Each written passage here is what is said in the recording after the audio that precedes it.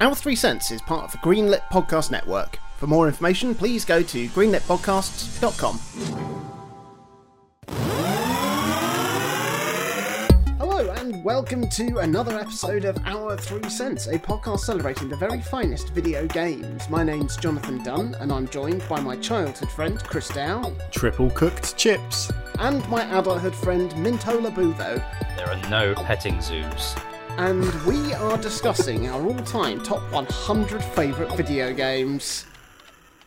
Announcement!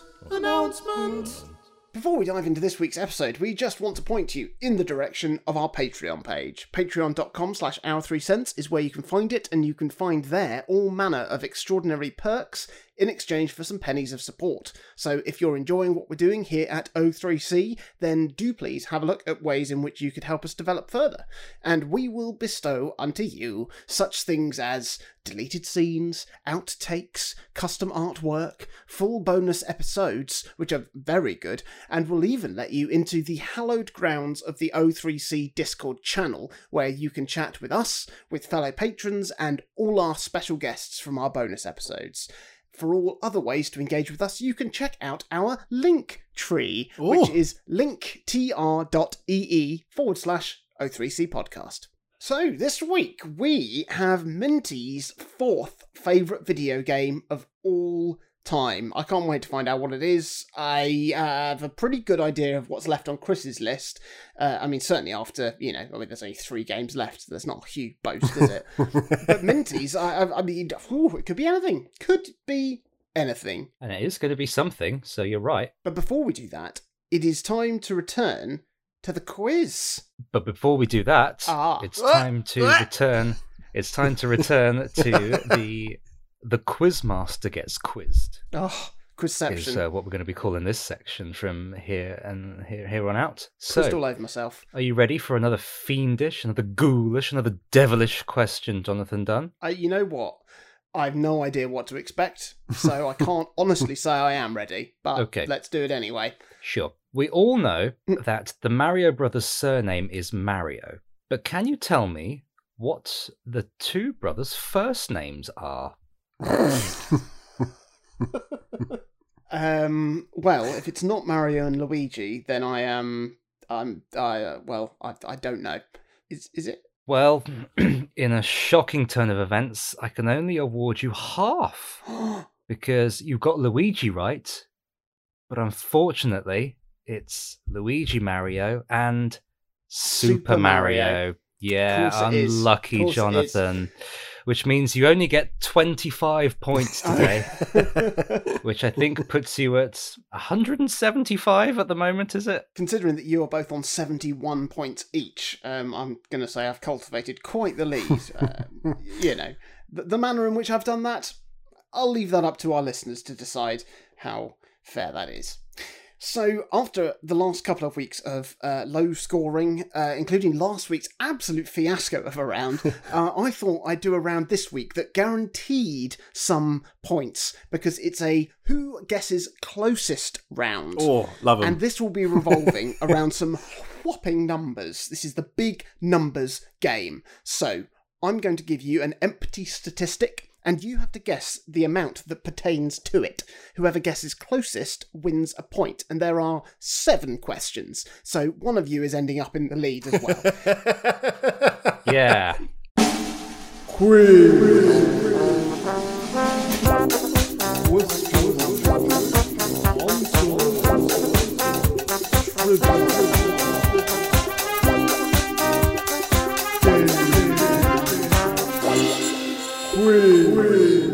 So, question 1. In the original God of War game, Kratos had a facial polygon count of 1,200 polygons. What is his facial polygon count in the PS4 God of War reboot game? 750,000. Cripes. I'm going to say 35,000. The point goes to Minty. Of course. I didn't even need to get a calculator out for that. The answer was 32,000. Oh. Well done, Minty. Ooh, well done. Yeah. Question number 2. How many games are there on Steam? 52,000. 64,000. The point goes to Chris Dowles. Oh, The well correct done. answer at the time of writing this question was 46,367 That's games. impressive. Question 3. How many units of the N-Gage did Nokia manage to sell? 70,000. Oh, 82,000. The point goes to Minty. Oh. Surprisingly, the correct answer is 3 million. Oh, geez, What? we were nowhere near. I was massively underestimating on that one. Number 4. How many individual commands did it take for Twitch to beat Pokemon? Oh, 5.7 million. 5.2 million. Ooh, I mean, you've done the sensible thing there, Minty, by going just slightly over or slightly under. Unfortunately, you went slightly under. The correct answer is 122 million. So Chris gets the point. Bloody hell. Because you were only out by 117 million. Well done. Man, oh man. Question number 5. How many people play Candy Crush at least once a month?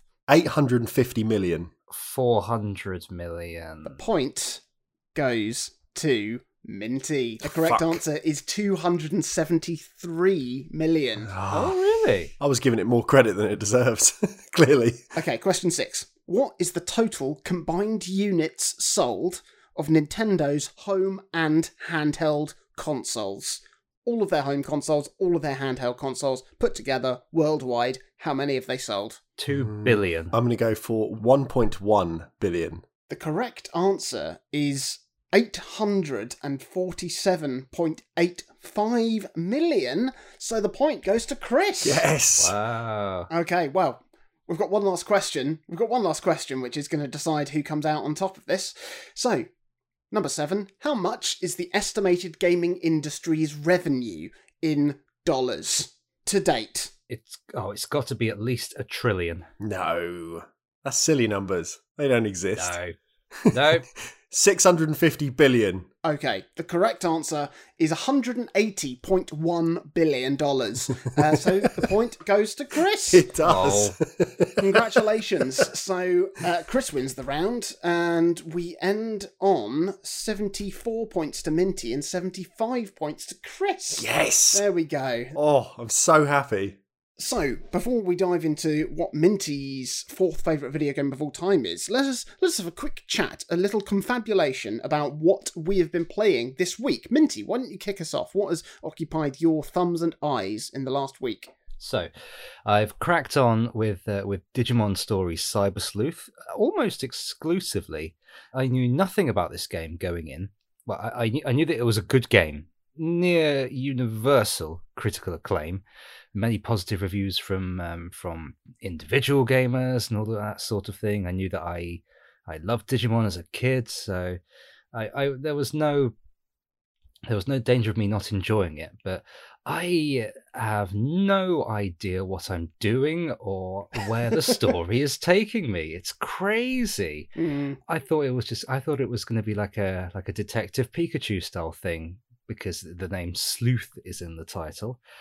No, remembering what I do about the original Digimon Adventure anime, I'm at this point in the story that it's wild and it's crazy, but it's also very much in keeping with what Digimon is about. It's incredible fun. I'm really enjoying finding all of my old favourite Digimon and finding some new ones as well.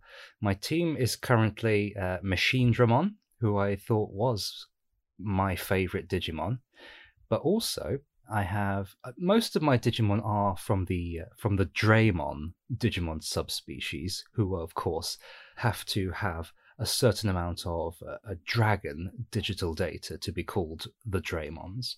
I've got a Break Draymon, who is like, imagine if you asked somebody who was just obsessed with construction sites to design a dinosaur. Sure. It's like 3 bulldozers and a load of like just random cement and concrete made into a big dragon thing. It looks dumb as hell, but it's really fucking cool as well at the same time. And a nice little touch is that when you digivolve your Digimon, if you haven't discovered what they digivolve into one of maybe 5 different Digimon. They are silhouetted, so you can't be like, oh, I haven't seen Greymon in my adventure yet, but this one evolves into Greymon because I see it there. It's completely blacked out, so you just go on a hunch. Oh, this one sort of looks like it has a horn, so I'll go for that. Sometimes you're surprised. Sometimes you'll find a new favorite. Sometimes they're crap. But that's part of the joy, isn't it? It's like Digimon. It started out as just Tamagotchis that you could battle, so you'd never know what you were going to get. But yeah, it's got that nice sort of monster raising aspect built in a really nice way that works well with the fast-paced gameplay and the battling and the mystery of the story as well. It's great. I'm having a really great time with it, actually. Good. I'm also playing on the tablet Evo Pop. Evo Pop. Yes. It's one of those sort of it's one of those free games that you can get with microtransactions and such as that. You play as a cube, and it's like Worms, but instead of having weapons, it's mitosis, right? Mm-hmm. You have a few different abilities. You can either make your Evo grow, or you can make your Evo split into smaller Evos. You can eat things like bushes and trees. And if you touch an enemy Evo that is smaller than you, you eat it. And you either win by getting 300 Evos by splitting and growing and splitting and growing, or by being the last Evo standing. It's just one of those like, oh, play a level against a couple of opponents, and a match lasts 3 minutes. It's just gentle, colourful fun. It's just a fine little game that you can play in between games.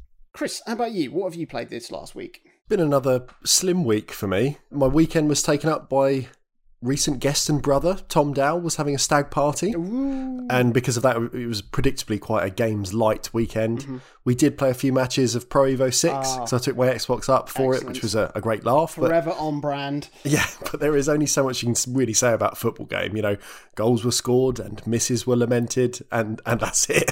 You know, but it was fun enough. In the week itself, I kept trying to start Samus Returns after it arrived, I think last Monday. But I just never had the energy and the oomph to sit down and do it. Some days that meant that it was me who was just worn out when I finally sat down and opened up the 3DS. Others, that was down to the 3DS just literally being out of charge. Because the one thing about that console, if you have the Wi-Fi switch on, it does really drain fast. Yeah. Of all the handhelds I've had, like my Vita, I can keep in a drawer for 3 months and it will have a bit of juice in it. A Game Boy Advance, you can pull out of a drawer 7 years later and it's still going. But the 3DS really does run dry. After recording last week, I did play a bit more Mario Golf. Oh, okay. Knocking through a few more rounds of the cross-country mode. And that mode in particular, it's so close to being okay, but it's just not quite there. You know, it's better than the straight speed golf because there is a bit of strategy in that mode. And when you start playing a bit more, you have to consider the clubs you're taking for the terrain. You have to think about, do you want to take more clubs to cover, you know, more eventualities, or do you want to exchange having less clubs for a kind of a faster running speed because you're not weighed down? Do you try and take tough faraway holes first and then double back to the easy greens, or do you play more logically across the course, taking just the difficulty spikes in your stride? Like on paper, these are all interesting deviations, like things to actually think about to make the golfing experience more interesting, I suppose. But as I said last time, it's just not as fun as a straight round of Mario Golf on the Game Boy Color. No. We've talked before about iterative games replacing previous titles on our lists, like Smash Bros, for example, but there is no way Super Rush is taking Mario Golf's spot on mine or anyone's list, I wouldn't have thought. No. Because it's, yeah, I don't know. I think I'm at the point where I might be leaving it for a little while, seeing what the kind of DLC stuff looks like, and then deciding where I stand with the game. But yeah, like you mentioned last time, it is a disappointment. The only other thing I've dabbled with at all this week for about half an hour is a game that you recommended to me, Jonathan, but off air one week. Oh God.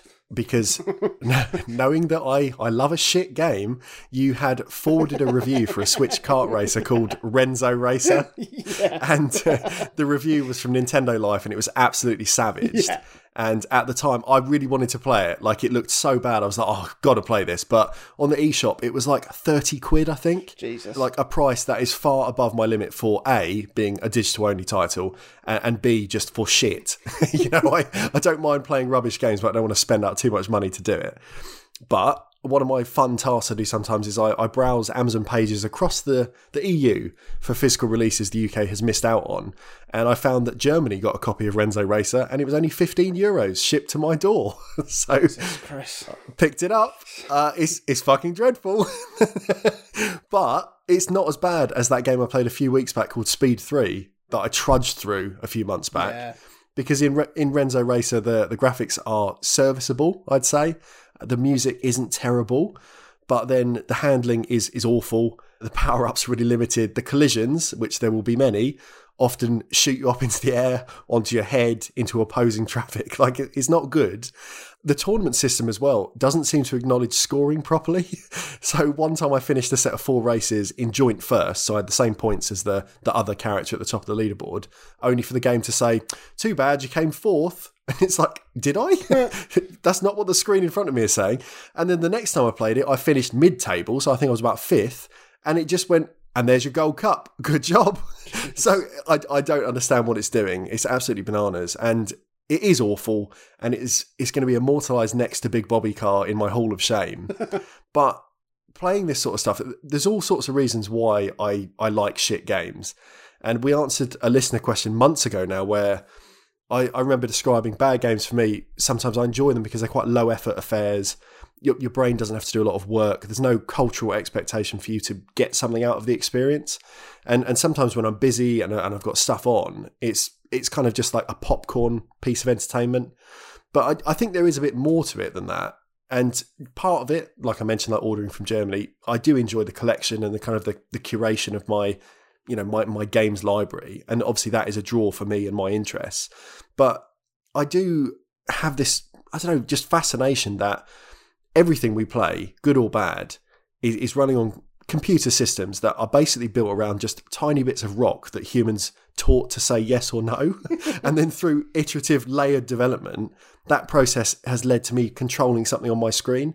And I don't think I'll ever get over how impressive that is when I actually give it a few seconds to think about. And because of that, regardless of the quality of the game I'm playing, I still have this weird residual pang of excitement knowing that humans have built things as varied as Tetris or indeed Renzo Racer. And it gives me like a sort of philosophical appreciation that we've reached a point in human development where we can synthesize and control things on a screen that I just find that so impressive. You know, the screen in itself, whether that's on a laptop or a phone or a handheld or a TV, it's just a strange liminal space that represents everything and nothing at the same time. You know, nothing is there. It's just lights. We're just flashing lights in our faces. And yet, you know, we can be somewhere amazing or we can be playing some absolute dog shit, but it's all there. And Renzo Racer doesn't need to be played by anyone, but I'm still glad these games exist because bad art is still art, I think is what I'm trying to say. And whether technology is being used for fantastic life-affirming pieces of media like everything on our lists or absolute shovelware horseshit, I love that there are people dedicating time to making games. And you know, this whole show has just been about how much we love this hobby. And it's kind of taken the good and the bad. It's all stuff that's part of it. And I'm just very entrenched in enjoying this as an industry and just a thing that I am here to live alongside. So yeah, terrible game. Don't buy it. But still, it's quite nice to just have there in the corner. It's just a little reminder of human progress and achievement. I mean, that's a whopping excuse and one that I don't buy.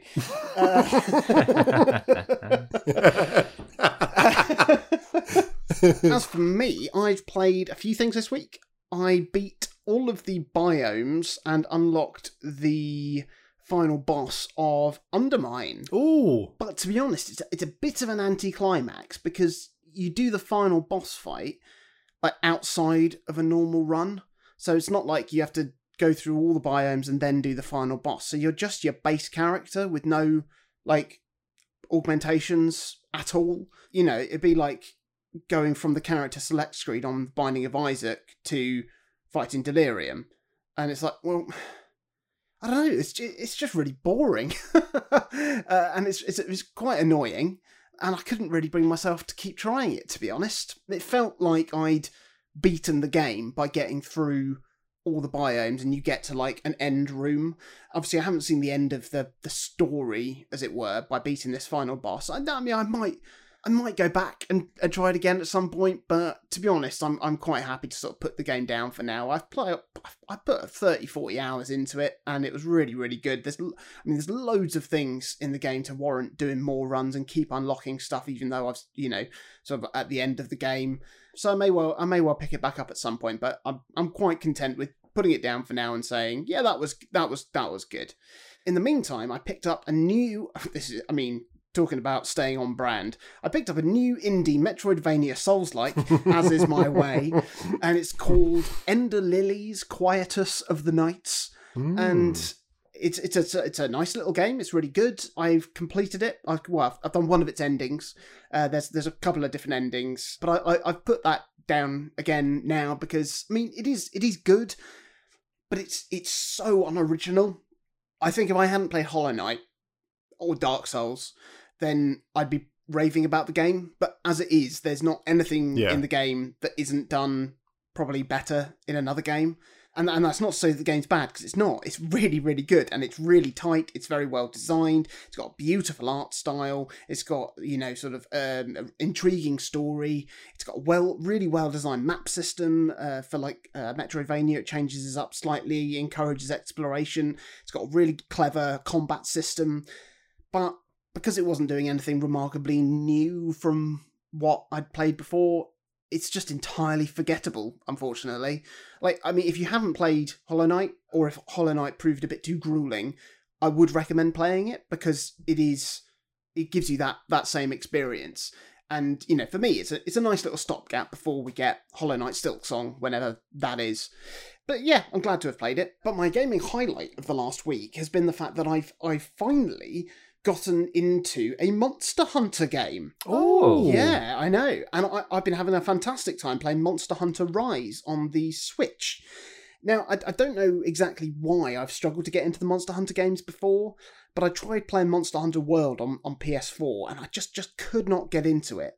And I even played the demo of Rise, and I just couldn't see the appeal. Monster Hunter World was very unforgiving for sort of newcomers.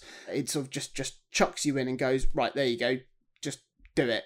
And I don't know what to do. I sort of felt like I needed to go back and play a load of the older games, or watch a bunch of tutorials online, or have somebody explain everything to me. I think I actually cited that as that thought that I had of I shouldn't have to fight through 10 hours of a game being miserable to then enjoy the other 30 hours in a game, which I did end up doing with Dark Souls, admittedly, and don't regret that. But I think Monster Hunter World was actually my example of that. But I was actually convinced by a listener of the podcast called Casper on Twitter, who had made some good recommendations to me in the past, like Undermine and Ender Lilies. And he really waxed lyrical about the appeal of Monster Hunter. And I had a stack of games to trade in, so I thought I'd go and do that, and I'd pick it up, and I'd start the game from the beginning, as, Rise is meant to be the most accessible game of the series for newcomers, because there's been loads of quality of life things brought into the game for the first time, which makes it considerably less overwhelming, because the game is so flipping deep with systems upon systems upon systems. And there has been a lot to take in. And actually, I did actually watch a YouTube video of beginner's guide, things you need to know. And to be fair, the nice thing about it is you don't have to understand everything in the game to actually access any of it. You can just get the hang of the basic gameplay loop of hunting and crafting. And I found a weapon that I like, And so now I can make progress in the game and then slowly explore all the other bits in the game, bit by bit, to sort of augment my adventure. And it's really good fun. It's really addictive as well. And yeah, I can see myself playing a lot more of it going forwards. I am aware that Skyward Sword is out in, next week even. So I'm aware that I probably will put Monster Hunter down whilst I play through Skyward Sword. I'm yet to play Monster Hunter online in co-op, which is obviously like it's a huge side of the game, and you know I've heard several people say it's the best co-op experience you can have in a game. But because I obviously looking after a baby and everything, I can't really just dedicate blocks of time to gaming at the moment. I have to sort of do pick up and play stuff, so it's tricky for me to find the right time to try that out. But I'm really looking forward to a time when I can. I'm really, really glad that I've sort of broken the back of this game and this series, even because everything about it was like it was designed for me to enjoy, and it was always frustrating that I couldn't get into it. I said like a couple of weeks back when we were talking about E3 of how much sort of love is being shown for Monster Hunter, especially on the Switch, and how great that would be if you were into that series. And I'm very glad to say that yeah, I can feel that I've opened the door and I've entered the monster house. The realm. So, without further ado, we shall hand the plate over to Minty to serve up his fourth favourite video game of all time unto our ears. A couple of weeks ago, we heard about Super Mario Odyssey from Chris. As a tantalising opener, Mario Odyssey owes everything to this game. Ooh. Before we begin today, join me for a moment in thinking about any treasured pets you might have. Oh. If you don't have any pets at the moment, why not try and find one to look at on the internet, your television, or even out of your window. This way you don't have to own them. Animals are great. I love animals a lot. Are you two thinking about an animal at the moment? Yes. I am, yeah. Okay, cool. If you had to make that animal you're thinking of better in one way, what would that way be? Be less fucking belligerent.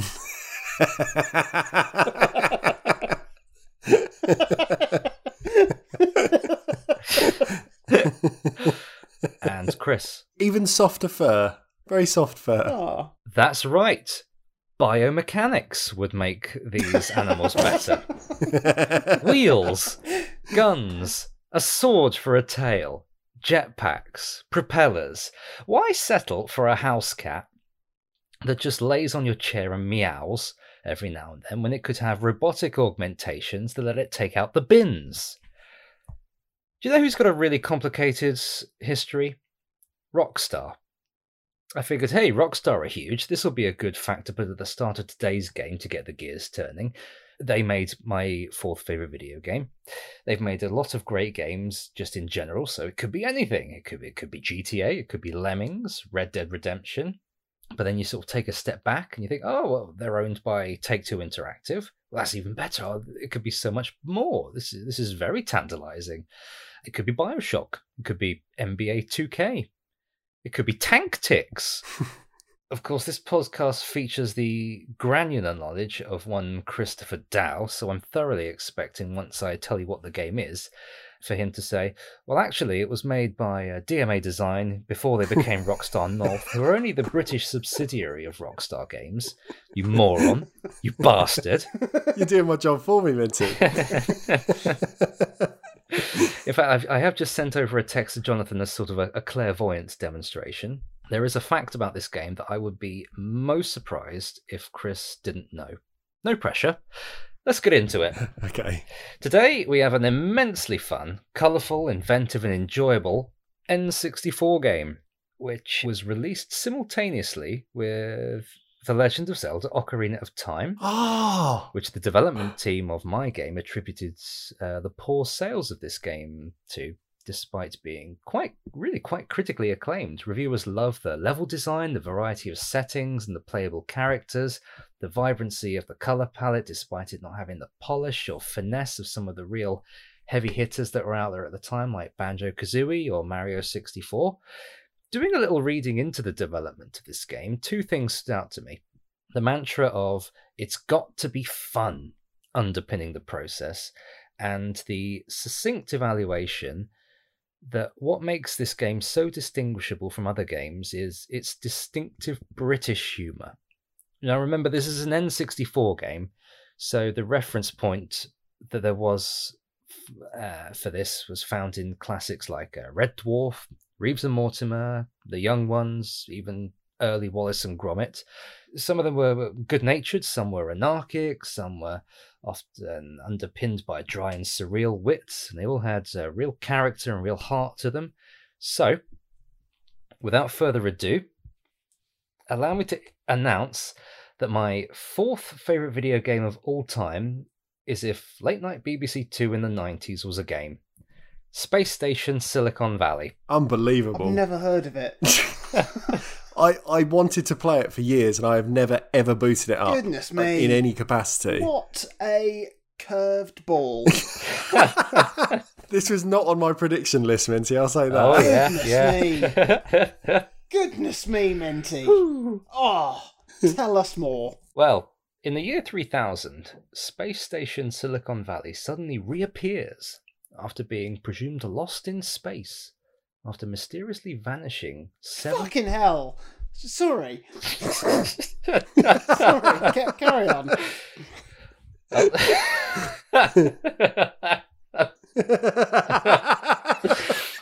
Sorry, as you were. Okay, in the year 3000, Space Station Silicon Valley suddenly reappears after being presumed lost in space after mysteriously vanishing 7 minutes after launching in 2001. Following the mysterious disappearance of multiple expeditions to retrieve the space station, Dan Danger and Evo, heroes for hire, are sent to investigate.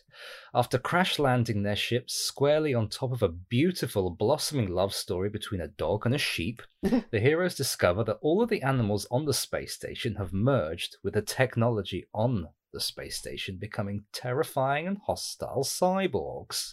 Evo's ejector seat malfunctions and scatters his body parts across the 4 biomes of the space station: Europa, the Arctic, the jungle, and the desert. Reduced to a rapidly deteriorating microchip, Evo does what any of us would do in this situation. He'd jump into the body of the robotic dog that his spaceship just killed, assuming its form and gaining access to its unique abilities such as barking and jumping. If he joins Jonathan on his adventures into Balan Wonder World, Wonder shit. One of the many criticisms levelled at that game was the fact that there was no dedicated jump button, that you had to have a hat, a costume, that allowed you to jump. This is totally Yep. Well, you've got this game to thank for that, because the same thing is in play here, but it's not shit, right? It's part of the it's part of the puzzle solving in each level. Let's say you start off as a mouse. You're on wheels because mice are quick, and you've got a pointy tail to attack things with because mice have those gross little worm tails. You can boost to jump over ramps, but you take damage if you enter the water. So how are you going to get across the river? Well, fear not. There's a sheep nearby that can take a dip like a fucking champ, but can't attack. So you kill the sheep, you get into its body, and then you can go across the river. But there's a fox on the other side of the river, and there's no bag of corn for Evo to jump into. So you need to find a switch on the other side of the river to raise a bridge as the sheep, so you can get to the next area as the mouse, attack and kill the fox, who can use its unique abilities to solve the puzzles later in the level. The N64 didn't have X and Y buttons, so each animal only has 2 abilities, and jumping not being one of them isn't a hindrance because it's built into the puzzle platforming instead of just being an incredible oversight in 2021. You mental people. Hippos can't jump in real life. Why should they in the game? You know what I mean? The technical augmentations are just that. They're augmentations. They're the biomechanical conclusion of an individual animal's strengths. The elephant can grab rocks, blocking your path, and attack enemies by spraying water. There are 2 kinds of tortoises. One is heavily armoured and has a cannon because they're basically nature's tanks. But remember what we said earlier about distinctive British humour? There's another tortoise that's incredibly fast and uses his boost power to ram into enemies. There are rabbits that use their ears as helicopter blades and drop tiny bombs like little rabbit shits on other animals. There's the fox that uses its big swishy brush tail as a mace. One kangaroo that boxes, and another kangaroo that's half pogo stick and attacks with a fucking boomerang. They're all there, and their abilities either make sense or the opposite of sense, and it all works amazingly. Each level is admittedly pretty small. Like you can zoom out the camera and see the entire map, but it's not a case of just going from A to B. You've got a set of missions to complete before you can enter the teleporter to get to the next area to grab the rest of your body parts. Some are fairly utilitarian, like find an animal small enough to go through the tube to press a switch in this room to open the door, for example. Some of them are just padding. Like, I'll admit this, but it still works because it's fun to do. Get a kangaroo, kill all the spinning foxes, destroy all the speakers because the music is pissing Dan Danger off. Some obstacles don't really have a demonstrable point, but it doesn't matter because it still works. It's a puzzle. It's a box that's easily ticked. Oh, cool, I've turned off the big machine. Objective clear. What did it do? I don't know. I don't even care. On to the next objective. I've got to kill a seagull. It's bonkers, and it's really, really fun to play with just enough variety and accommodating geography that you can complete levels how you want if you've got the skills to do it. There's a couple of really good speedruns knocking around on the internet that just completely skip what you would think are completely necessary animals, and if you've not played it, you might be a little underwhelmed watching it because, they've just jumped onto a ledge. But no, dear viewer, they've skipped about 5 minutes of gameplay there and being harassed by a scorpion on this part of the level by realizing that they can drag the corpse of the desert fox across the water on the back of the super camel. There's layers of puzzlement no matter how you decide to play it. And I'm not going to mention the final level because I went into it blind when I played it all those years ago, and I'm glad I did so. And I wouldn't want to take that away from anybody who rightfully decides to give it a whirl. So lastly, I'm going to say that the music is fantastic. It's like elevator music if the elevator went a little bit faster than usual and maybe had a window so you could see a cool thing through as you're going up and down. Gentle jazzy jams that aren't quite Muzak, but sort of have that sort of cool toe tapping vibe, but not necessarily something that you go out of your way to listen to. But it's good enough, and it's completely unobtrusive in the game that you do find yourself just humming along anyway. It's really great music. So yes, Space Station Silicon Valley. It's a mad game. It's fearlessly inventive and brilliantly designed, and it stands in a field of exactly one. It's the best game on the Nintendo 64, and if we treat hardware innovations and the developmental advancements it brings like we do inflation, I would say it's probably the best platformer of all time as well. Bloody hell. Goodness. Fucking hell. Me. I don't think any of us saw that one coming. Well, apart from you, Minty. Not a chance. This is, like I said, it's a game that I remember seeing in magazines. So this was back, obviously, like a magazine era where I got all the information about games that I wanted to play. And for some reason, I always really coveted Space Station Silicon Valley, and I don't think I ever saw it in a store. By the time I picked up an N64, the console was already essentially on its way out. I was quite late to pick one up, so it wasn't like I could walk into a regular store and see it in the charts because nothing was stocked. Everything I was buying was secondhand. And it's just one of those games, it never comes back into my consciousness enough to think, I'll give that a go, like on an emulator or via a flash card or whatever. So I've got access to it. I could these days. But this is the first time I've even thought this game existing for probably a decade. So if nothing else, Minty, you've made a neuron in my brain fire that sat dormant for fucking years. Speaking of fucking years, here's a little bit of deep lore for you. This is the last game of about 3 or 4 that have appeared on my list that I used to rent every summer holiday from Blockbuster. So that's come full circle now.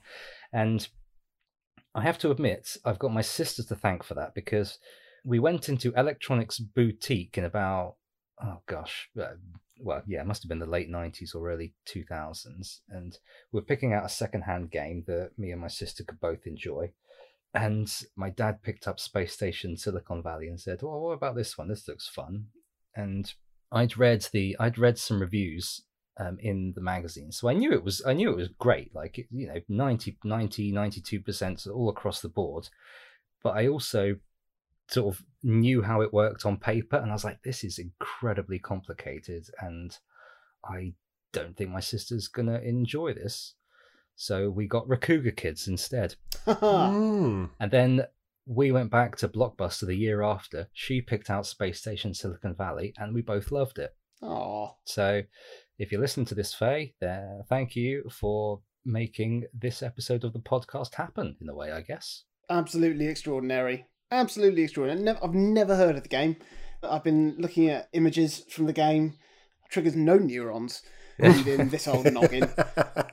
So yeah, bravo. Bra-flipping-vo. What was the fact, Minty, you said I would know? I thought that you would know that it had an incredibly shit PS1 port called Evo Space Adventure.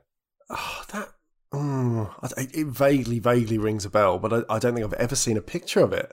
I think you've actually got me on something. Can I trade that for some points in the quiz? This has been a real roller coaster, this entry. I can't believe this is your number 4. Do you know what? I'm not surprised, but I'm the one that's played it, so I know. It's got to be one of the most niche picks on any of our lists. It's up there with Jurassic Park on the Game Boy. Yeah, I mean, out of all mine, if I had to offer the most obscure, I'd probably go for TXK on the Vita. Or Proteus. Oh yeah, that's quite. It's a good game. It is. Yeah. But anyway, I'm gonna have to find time to at least play the first little bit of Space Station Silicon Valley. It's just so much fun. Well, you heard it here first, folks. There's a game called Space Station Silicon Valley that exists. And it's Minty's 4th favourite video game of all time. Absolute scenes. If you've enjoyed this episode, or if indeed you've enjoyed any of our episodes, please do share the podcast on social media. Tell a friend about it. Why not? Share the love. Invite them along to the O3C party. Please do get in touch with us. Ask us questions that you might like us to answer on a future episode. Tell us what your top 10 favourite video games of all time are. We're going to be featuring them in a future special episode. Tell us what you're playing. Tell us if you've played Space Station Silicon Valley. You can find all of our social media links at linktr.ee/O3C podcast. That's our link tree. Or you can reach out to us individually. I'm on Twitter at Jonathan Dunn. I am at Chaz_Hodges. And I, dear listeners, am Clement_Boo. And if you're really enjoying what we're doing and fancy supporting us even more than just by listening to the podcast and sharing it on your social media platforms, then you can head over to patreon.com/our3cents and look at some of the amazing perks you can get in exchange for some pennies of support. We would be hugely appreciative. Yes. And please do join us next week where I will be telling you about my 4th favourite video game of all time. Number 4. And now a word from our sponsor.